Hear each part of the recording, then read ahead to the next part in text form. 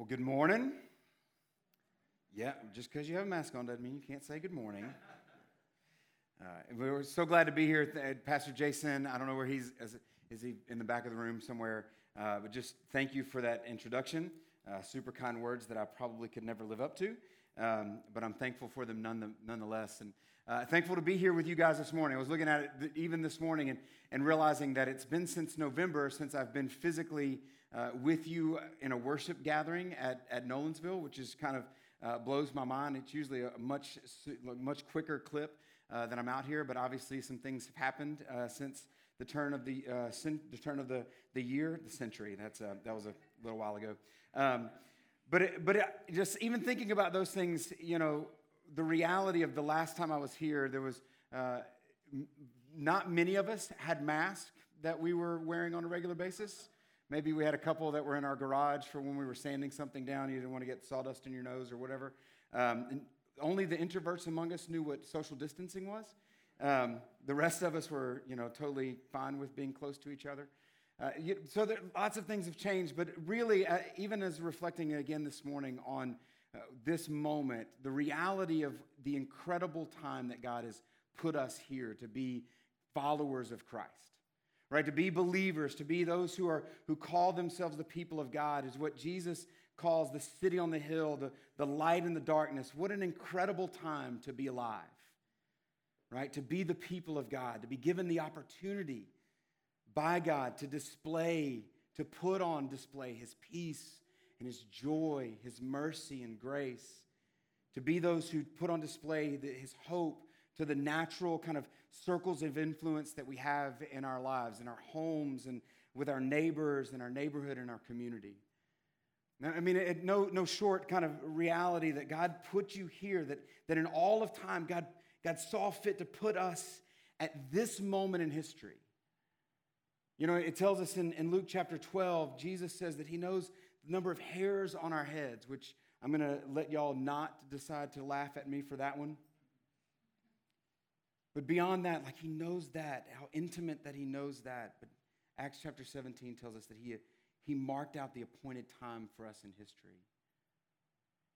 That in Job chapter 14, He tells us that He determined the number of our days that He's marked out, that we would have on earth, that He's marked out the number of months and the limits that we will not exceed. So He knew. And it's safe to say with confidence that there's some joy, some things that we can really rest in. There's great confidence in saying it is not an accident that you are in this moment in history. That truthfully, you could say that God created you. That God meant for you to be in this moment in history. A lot of us complain about all that we've gone through, and I've been in that bandwagon, I promise. But the reality that God has placed us in this time, each and every one of us, and it was not by accident. He meant for you to be here. He created you for this moment. You know, as I was thinking about this and just kind of walking through that, thinking about that moment for us, I feel like saying that even just now, it seems like I'm telling you like a halftime speech. Like, right, I'm coach. We're in the dugout. I'm so dumb. We're in the locker room at halftime in the dugout of our sports team. Halftime in the locker room, and the coach is giving that speech, right? And we're going to go out there and we're going to take our crosstown rivals in this most important game of your life, right? But the reality, it's not a halftime speech. I want us to hold on to that truth and the reality of it. But in the midst of knowing that, nobody's pretending that there haven't been challenges. I'm not acting like and not glossing over the reality that there's challenges and conflicts and struggles that each of us have experienced. And as if life were not enough, if life in general didn't have enough conflict and struggles and trials, then there was 2020. Right, after the fireworks finished on December 31st into January 1st, I think that was the last of the good stuff. And then there was 2020. And if you've not, if it's not just the mountain of struggles and anxiety that we experience in normal life, then we have the realities of coronavirus. That some of us, maybe it's personally that you have anxiety about getting ill, or somebody that's in your family that would be at risk and the loss that would come along with that. Maybe it's the anxiety or struggles that surrounded this situation financially or with your job. Maybe it's a struggle with loneliness. Maybe just a reality that being distant and being away from each other has brought on loneliness. Maybe it's not corona at all. Maybe it's the struggle with the political landscape that we see ourselves in that doesn't seem to be getting any better. That is polarizing, and it's only going to continue. Maybe it's the stress and the anxiety as you see the conflict that surrounds racial tension and injustice. Maybe it's just the anxiety that you experienced this morning as you put your mask on and realized that it didn't match your outfit. I'm not sure exactly where it is, but all of us have experienced some level of conflict and trial and struggle. And this morning, that's what we want to kind of focus on. As we look at this series, we've been tracking through over the past little bit, the series called Life on Purpose. It's the challenges, the trials, the struggles, the conflict, even the persecution that we really want to address this morning. If you have your Bibles, I want to invite you to open up to Acts chapter 14. We're going to continue to kind of work through this, and we're going to pause just for a moment as you turn there. I'm going to ask the Lord just to bless our time together. So as you turn there, open up your phones, however you're going to go to the passage. I want to invite you to do that, but pray with me as you get to that spot. Jesus, we thank you for this moment. And God, we do believe, even though some moments we struggle to believe that you've created us for this moment, that it is not about accident that we're here. And we don't want to gloss over the realities of the struggles. And so, Father, I pray that your word today would open our eyes to the truth that you have for us in light of the struggles and the trials that we may face. I pray that you would give us clarity, that you would bless our time together, that you would stir our hearts' affections towards you, turn our minds' attention towards you, that we would see you as more and more beautiful, fall more and more in love with you, and be moved more and more to walk in faithful obedience to you, no matter what the cost. It's in Christ's strong and mighty name that we pray. Amen. All right, so Acts chapter 14 is where we're going to be. We're not going to read through the whole passage. We're going to kind of sprinkle through, but we're going to start in verse 1 and start kind of there, and I want to give a little bit of background. But first, verse 1, it says this: at Iconium, Paul and Barnabas went as usual to the Jewish synagogue, where they spoke so effectively that a great number of Jews and Greeks believed. But give us a little bit of background, just kind of catch us up if maybe you haven't tracked so far of where we're at. But over the past several weeks, what we've been talking through is these passages or these chapters in the book of Acts where Luke, the writer of Acts, gives us the story of Paul, also named Saul.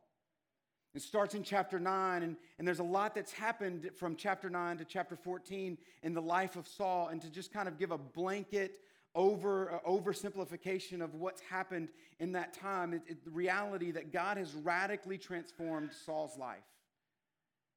He took a man who was super successful in his career as a lawyer, as a Pharisee, as a teacher of the law, and he's transformed his life to where now he's a follower of Christ, and everything has changed for Paul.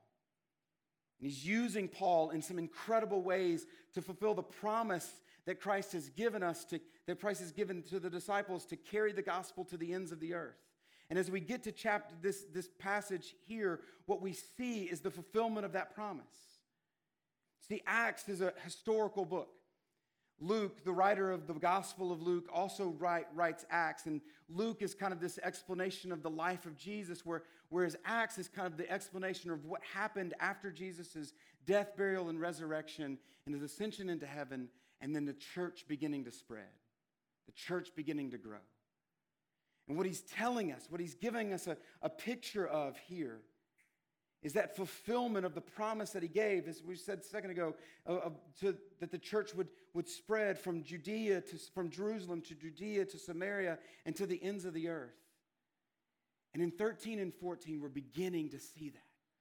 We're stepping into the very beginnings of the gospel reaching to the ends of the earth. Listen, if there wouldn't have been a chapter 13 and 14, of Acts, there wouldn't be a Nolensville. There wouldn't be a Rolling Hills Nolensville campus. Because it was God taking Paul and Barnabas out of Judea and Samaria to the ends of the earth that sparked that missionary movement to the ends of the earth, which we experience today and continues from this moment on to places that have yet to hear the gospel. In Acts chapter 13, the way that they got to that place where they were being shipped, they were moving off, is it says in verses 2 and 3 that the people in Antioch, the church leaders in Antioch, were worshiping together, and they were fasting and praying and worshiping there. And the Holy Spirit said in verse 2, it says, "Set apart Barnabas and Saul to the work in which I've called him." And so they then again prayed and fasted, and they sent these two guys off with laying on the hands. And they went to the interior parts of Asia Minor, which is now modern-day Turkey. And that's where we pick them up today. After their first stop, chapter 14, they come to this place in Iconium and Lystra and Derbe. And to kind of go back to something that Pastor Jason said, if you were here last week, just to kind of make an emphasis and a highlight for us here, the first thing that I want to make sure that we see here is that every believer, if we're looking at this passage, the first thing I want us to see, the truth that's here for us, is that every believer in Jesus has a call from Jesus, has a calling from Jesus. That every believer in Jesus has a calling from Jesus. You have a calling on your life in very specific ways, each of us do. And I'm not trying to tell you what your specific calling is, but in a very general way, I have a confidence that in a general way, according to Scripture, that we all have a calling on our lives. To live like Jesus, to do the things that Jesus did, and to obey the words that Jesus gave us. And what did Jesus do? It says this in Luke chapter 19, verse 10. It says that Jesus, the Son of Man, came to seek and to save the lost. And the instructions that he left his disciples and us in Matthew chapter 28 is that we would go and make disciples of all nations. That you and I, each of us as believers in Christ, have a calling from Christ. And that calling, very simply, is to be missionaries. That if you are a follower of Christ, if you're a believer in Christ, it means that you are a missionary. And a missionary, to give a definition to kind of help us wrap our minds around this. Maybe you didn't catch this. Maybe you don't know this. Something that I found out recently, or in just kind of preparing and studying for this, that the word missionary is not even in the book of Acts. Some would argue that the actual word missionary that has Latin roots would not be in Scripture, that there's no place there. What there is disciples. And as a disciple, we're called to make disciples. So a missionary is a disciple, which is all of us, that's making disciples, which is the natural outflowing of being a disciple. So you, as a missionary, the definition for us is a disciple that's making a disciple, and that's the generic sense. It's not a calling to a place. It's just the reality that all of us are, and it's all of us are in that place for the circle of influences that we mentioned just a second ago, for our home and our neighbors and our neighborhood and our community. That each of us find ourselves as disciples, making disciples, that we are missionaries. You know, missionaries, when you think about that word, I think about when I was a kid and we had missionaries come and visit our church and they still had slideshows. Anybody? And they loaded these things, and if it went out, it was totally a bad day, right? And you click through, this is when I was standing in the hut by the cow. Click, click. And they would always wear the dress from wherever they were. It gives us this idea that missionaries are something that happens far away from where we are. The idea of missionary is something that's often this side project, this distant moment that hey, one day I may have enough money and enough time to go on one of those trips that you talk about going on. But the reality is that that's not what Scripture tells us. Missionaries aren't varsity Christians while the rest of us are JV. We're all missionaries because we're all disciples, called to make disciples. It's who we are. It's true. And I believe that reality of those circle of influences that we just need to remind ourselves of, those natural moments in our home, moms and dads, that as a disciple, you're called to make disciples. And the first group of disciples may be those ones who drive you crazy all day because there's nothing else to do. You can't take them to the skating ring or bowling, I guess, anymore. We're disciples making disciples in our home, with our neighbors, in our neighborhood, with all those new kids who have just started riding their bikes down your street. All those new families that you're beginning to meet because they're outside their house and you're beginning to make those relationships. We're all missionaries. We all have a call on our lives, and we need to keep moving because we're never going to get through this whole passage. Verse 2, it says this, "But the Jews who refused to believe stirred up other Gentiles and poisoned their minds against the brothers."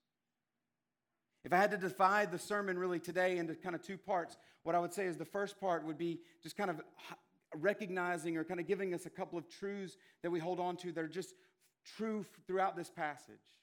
The first is that we have a calling. The second is this clearly, that what's happening in here is that to faithfully live out our calling as missionaries, disciples making disciples, it will always be met with conflict and challenge. The first thing I want to make sure in the first half of just giving us these truths is that you have a calling. The second in these truths is that if we're going to live that calling out, it's always going to be met with conflict and challenge. It's of the utmost importance that we get that. Not just for the rest of the sermon, but for the rest of our lives.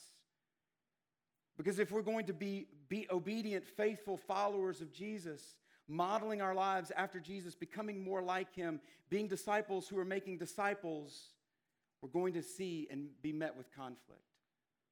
You know, if Luke is writing Acts, the first major thing, one of the major themes that Luke is writing this story is to tell us of the gospel spreading to the ends of the earth. One of the other major themes that it seems to be happening as you read through Luke is he's telling us this truth.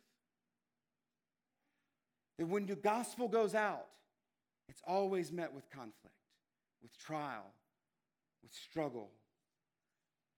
Paul puts it at the end of the chapter as he goes to, if you go to the end in verse 22, he's gone from this place and he's gone to these three cities, and he's coming back through and he's strengthening and encouraging the disciples to remain faithful and true to the faith. And what he says in verse 22, the end of that verse, he says, because we must go through hardship to enter the kingdom of God. It's a reality for all of us. The reality is that if you can be in the center of God's will, like Paul and Barnabas, and still face struggle and trial.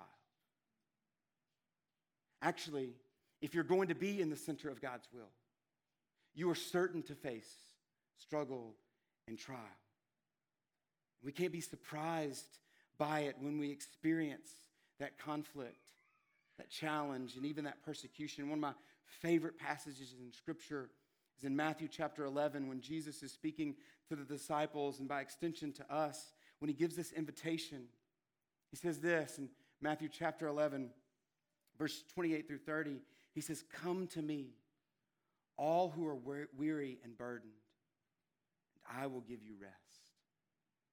Jesus says, take my yoke upon you and learn from me, for I'm gentle and humble at heart. And you will find rest for your souls. For my yoke is easy, and my burden is light. We don't have time to flesh out all of what's in this passage, but I heard Pastor Jason in one of our staff meetings a couple weeks ago share from this passage, and it was extremely encouraging. The reality of what happens in this passage is that Jesus is giving us an invitation to come, to find life in him, life and joy and peace, a life that is an easy yoke. The invitation to lay our burdens aside and the weariness aside and find rest. And that rest was from a gospel of peace, is the good news that he had paid the price for us, that salvation and new life and joy was found in a relationship with him by grace through faith. That you can find rest for your souls because it's not the works that you do and the sacrifices that you make, but it's because of a life that he's going to give us and he's gone before us to give us. I love this passage because being one of those individuals who thought I could work on it and make it happen for myself, this passage brought to light the reality that Christ had already done it for me. But what this passage doesn't say, what Jesus doesn't say in Matthew chapter 11, is that life, that easy yoke, would be a yoke without conflict and trial and struggle. That he does invite us into one that we find rest, but it would not be one that we would not face trials. And the reality for all of us is that we're going to see sorrow and suffering and conflict. One pastor puts it this way, and I believe that it's so clear for all of us to understand, that he says that Jesus is building his church within the enemy-occupied territory. And whenever you talk about Jesus, whenever you lift up Jesus' name in prayer and offer prayer requests on somebody's behalf, whenever you honor his name with your lifestyle and your words, be prepared for the hostility, the venom, the spite, and the utter hatred of the kingdom of darkness. Another pastor says it this way: the easiest way for us to avoid persecution is to be silent about our faith, but that is not a choice that can be made without denying Jesus' hold on our lives. It's great that pastors can tell us that, but we can go to Scripture, and Paul tells us, the same Paul who we're learning about in Acts writes to Timothy, his young protege, and says this: in fact, everyone who wants to live a godly life in Christ Jesus will be persecuted. Jesus himself tells his disciples, and by extension again us, he says, I have told you these things so that in me you might have peace, because in this world you will have trouble. On one hand, he's inviting us to come and find rest for our souls, and warning us and reminding us that to live faithfully to that one that we would find rest in would mean that we would find trouble. It's a promise, and we can't be sidetracked by it. We can't be surprised. There's a reality for each of us that God is not wasting that experience, that our experience of suffering and persecution allows us to encourage others when they face suffering themselves. That our experience of suffering is for our good, it's for his glory, and it's for the encouragement of others who would experience suffering and trials and struggle themselves. That Paul shares in 2 Corinthians chapter 11 some of the struggles that he had been through. In 2 Corinthians 1, he tells the people, the Corinthian church, that if we were distressed, if we had experienced trials, it was for your comfort and salvation. It's not without purpose. God's using those things, those moments of struggle and trial when we walk in obedience, for his glory, for your good, and for the encouragement of other brothers and sisters in Christ. The reality of our calling as missionaries is certain. Suffering is clear, and kind of settling that for us, that leaves us in this place where I want to give us just kind of two other things to hold on to, two responses for us as we reflect on these passages and the truth that we're all called to be missionaries, disciples making disciples. That calling is going to be met with suffering. So what does that mean for us? First thing that means is simply that to live faithfully, to live a faithful life, living out that calling requires courage. The courage to live obedient and faithful lives. If you read the passage in verse 3, again, it goes back. They're preaching the gospel clearly, and lots of people are responding, but people are stirring up, those that oppose them are stirring up conflict around them and to the Gentiles and the Jews. And so he says, Luke tells us that, so Paul and Barnabas spent a considerable time there, speaking boldly for the Lord, who confirmed their message of his grace by enabling them to perform signs and wonders. That in the midst of people stirring up conflict around them, they press in and stay and speak boldly. That's not the only place. If you fast forward to the end of the chapter, after a group of people, because of the miracles that they perform, parade them through the streets, heralding them as gods, ready to sacrifice to them, just a few days later are ready to stone them, and they actually stone Paul. And it says that after they stone him, they think he's dead, they throw him out of the city. The disciples come around him, and he gets up, and he goes back in. To the very people who stoned him, he walks back in. And then he travels from there to a city called Derbe, and they preach the gospel there, and God is faithful, and many trust Christ there. And they come back through those same cities where people stirred up conflict, and they stoned him, and he continues to walk in boldness. It takes courage to live faithfully. Honestly, I would say that I believe the most courageous thing that someone can do is to live steadfast, obedient, and faithful lives as a follower of Christ to the very end, no matter what the cost. Listen, I believe that the most courageous thing that you could do, the very most courageous thing that you could do, is to live a faithful, obedient, steadfast life as a follower of Jesus Christ to the very end, no matter what the cost. I'm so thankful for men who fight for my freedom.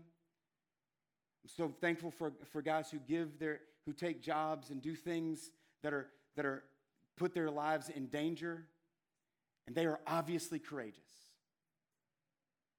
But the most courageous thing any one person can do in a world that stands against the gospel is to live faithful, obedient, steadfast lives to the very end.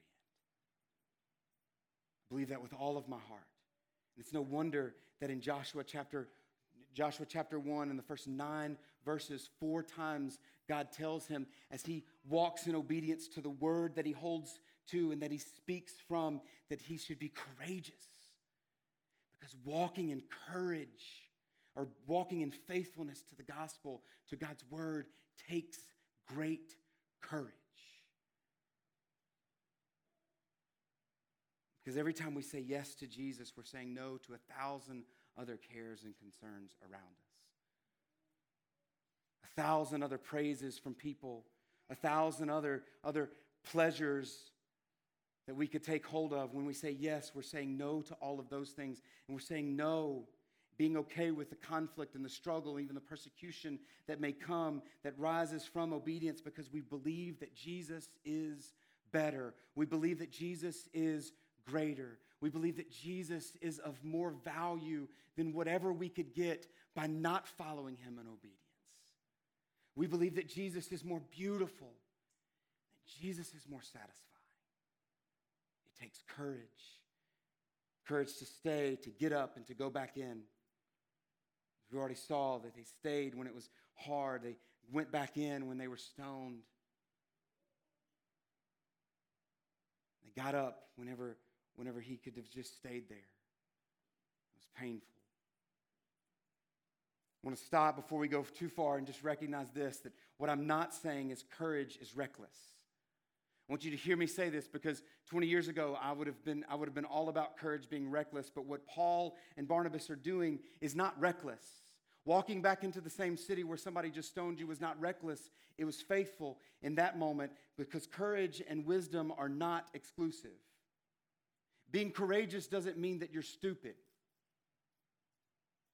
Because if you go back to the beginning of chapter 14, there was a moment when they found out that there was something being stirred up against them. Those same people that were stirring up, that they stayed. There was a time when they found out that was happening, and courage sent them away.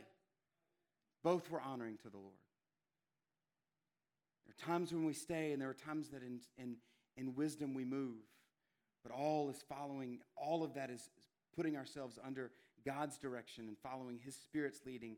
And lastly, let's move just to this last one, the reality of what it takes for us to walk in faithfulness to this call as missionaries, facing struggles and trials, even persecution that we have to have. Faithfully living out that calling requires that we have clarity. A clarity in message and a clarity in purpose. What we see for both Paul and Barnabas in this place is that they have a clarity in the message that they're preaching. What they're doing is they're walking in and they're preaching the gospel. The message of Christ crucified was the message that they had on their lips. Now, if you fast forward just a little bit to the middle of chapter 14, what you realize in that spot, when they're in Lystra, they start from the beginning and they recognize that, hey, these guys, they don't have any context for Jesus at all. They don't know anything about the Old Testament. So they meet them in that place, but they're always pointing to the fact that Jesus is their hope. And they have a purpose to remain steadfast and to see the church built for the gospel to reach the nations, to go to the ends of the earth. And so it doesn't matter what conflict or what trial, even persecution that they experience, they're going to stay true to the message and the purpose. If we're going to live out the calling that we have, it's going to take courage, but it's going to take clarity in the message and the purpose. The gospel is the only good thing for us to share. It's going to take it not only when there's bad moments and suffering. It's going to take it when there's good moments. A time when after sharing the gospel, after healing this man, they put Paul and Barnabas on their shoulders and they think that they're gods and they want to sacrifice and worship them. I can tell you that many of us would struggle with that moment, because we struggle in other places when we get praises from people, and it may mean that we walk in disobedience to God's word because we like the praises of people. But they remained steadfast and said, no, it's not me. It's the God that we came here to declare to you. One of the realities for us is, as we reflect on this, on chapter 14, and the calling that all of us have, and to be disciples, that make disciples, to face that conflict and even that persecution with courage, that has the clarity of the gospel message and the purpose that we exist for. I'm reminded of a quote that Pastor Jason said last week as he walked through chapter 13. Is that this calling to be missionaries, disciples making disciples, we don't go at it alone. I'm going to invite the band to come back up, and we're going to sing just one song that just kind of reminds us of this reality for each of us. That we go at this together as believers, as followers of Christ, as those who have put their faith in Jesus, as brothers and sisters. We share this together. We don't go alone. But even beyond that, what the reality is that what we see in chapter 13, verse 4, is that Paul and Barnabas are sent, and it says they're sent with the Holy Spirit. We can declare, we must declare, as we go, that we don't go alone. That we have brothers and sisters that go with us, but there's one who's gone before us, that took our place on the cross. And now he takes our place with us and within us. It's a song that we'll sing, that there's one in the fire.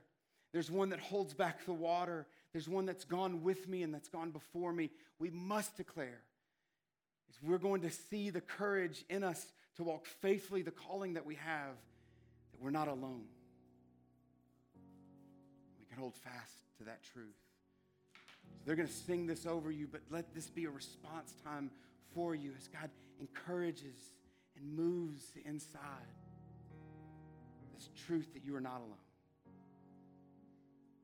And you have a calling on your life.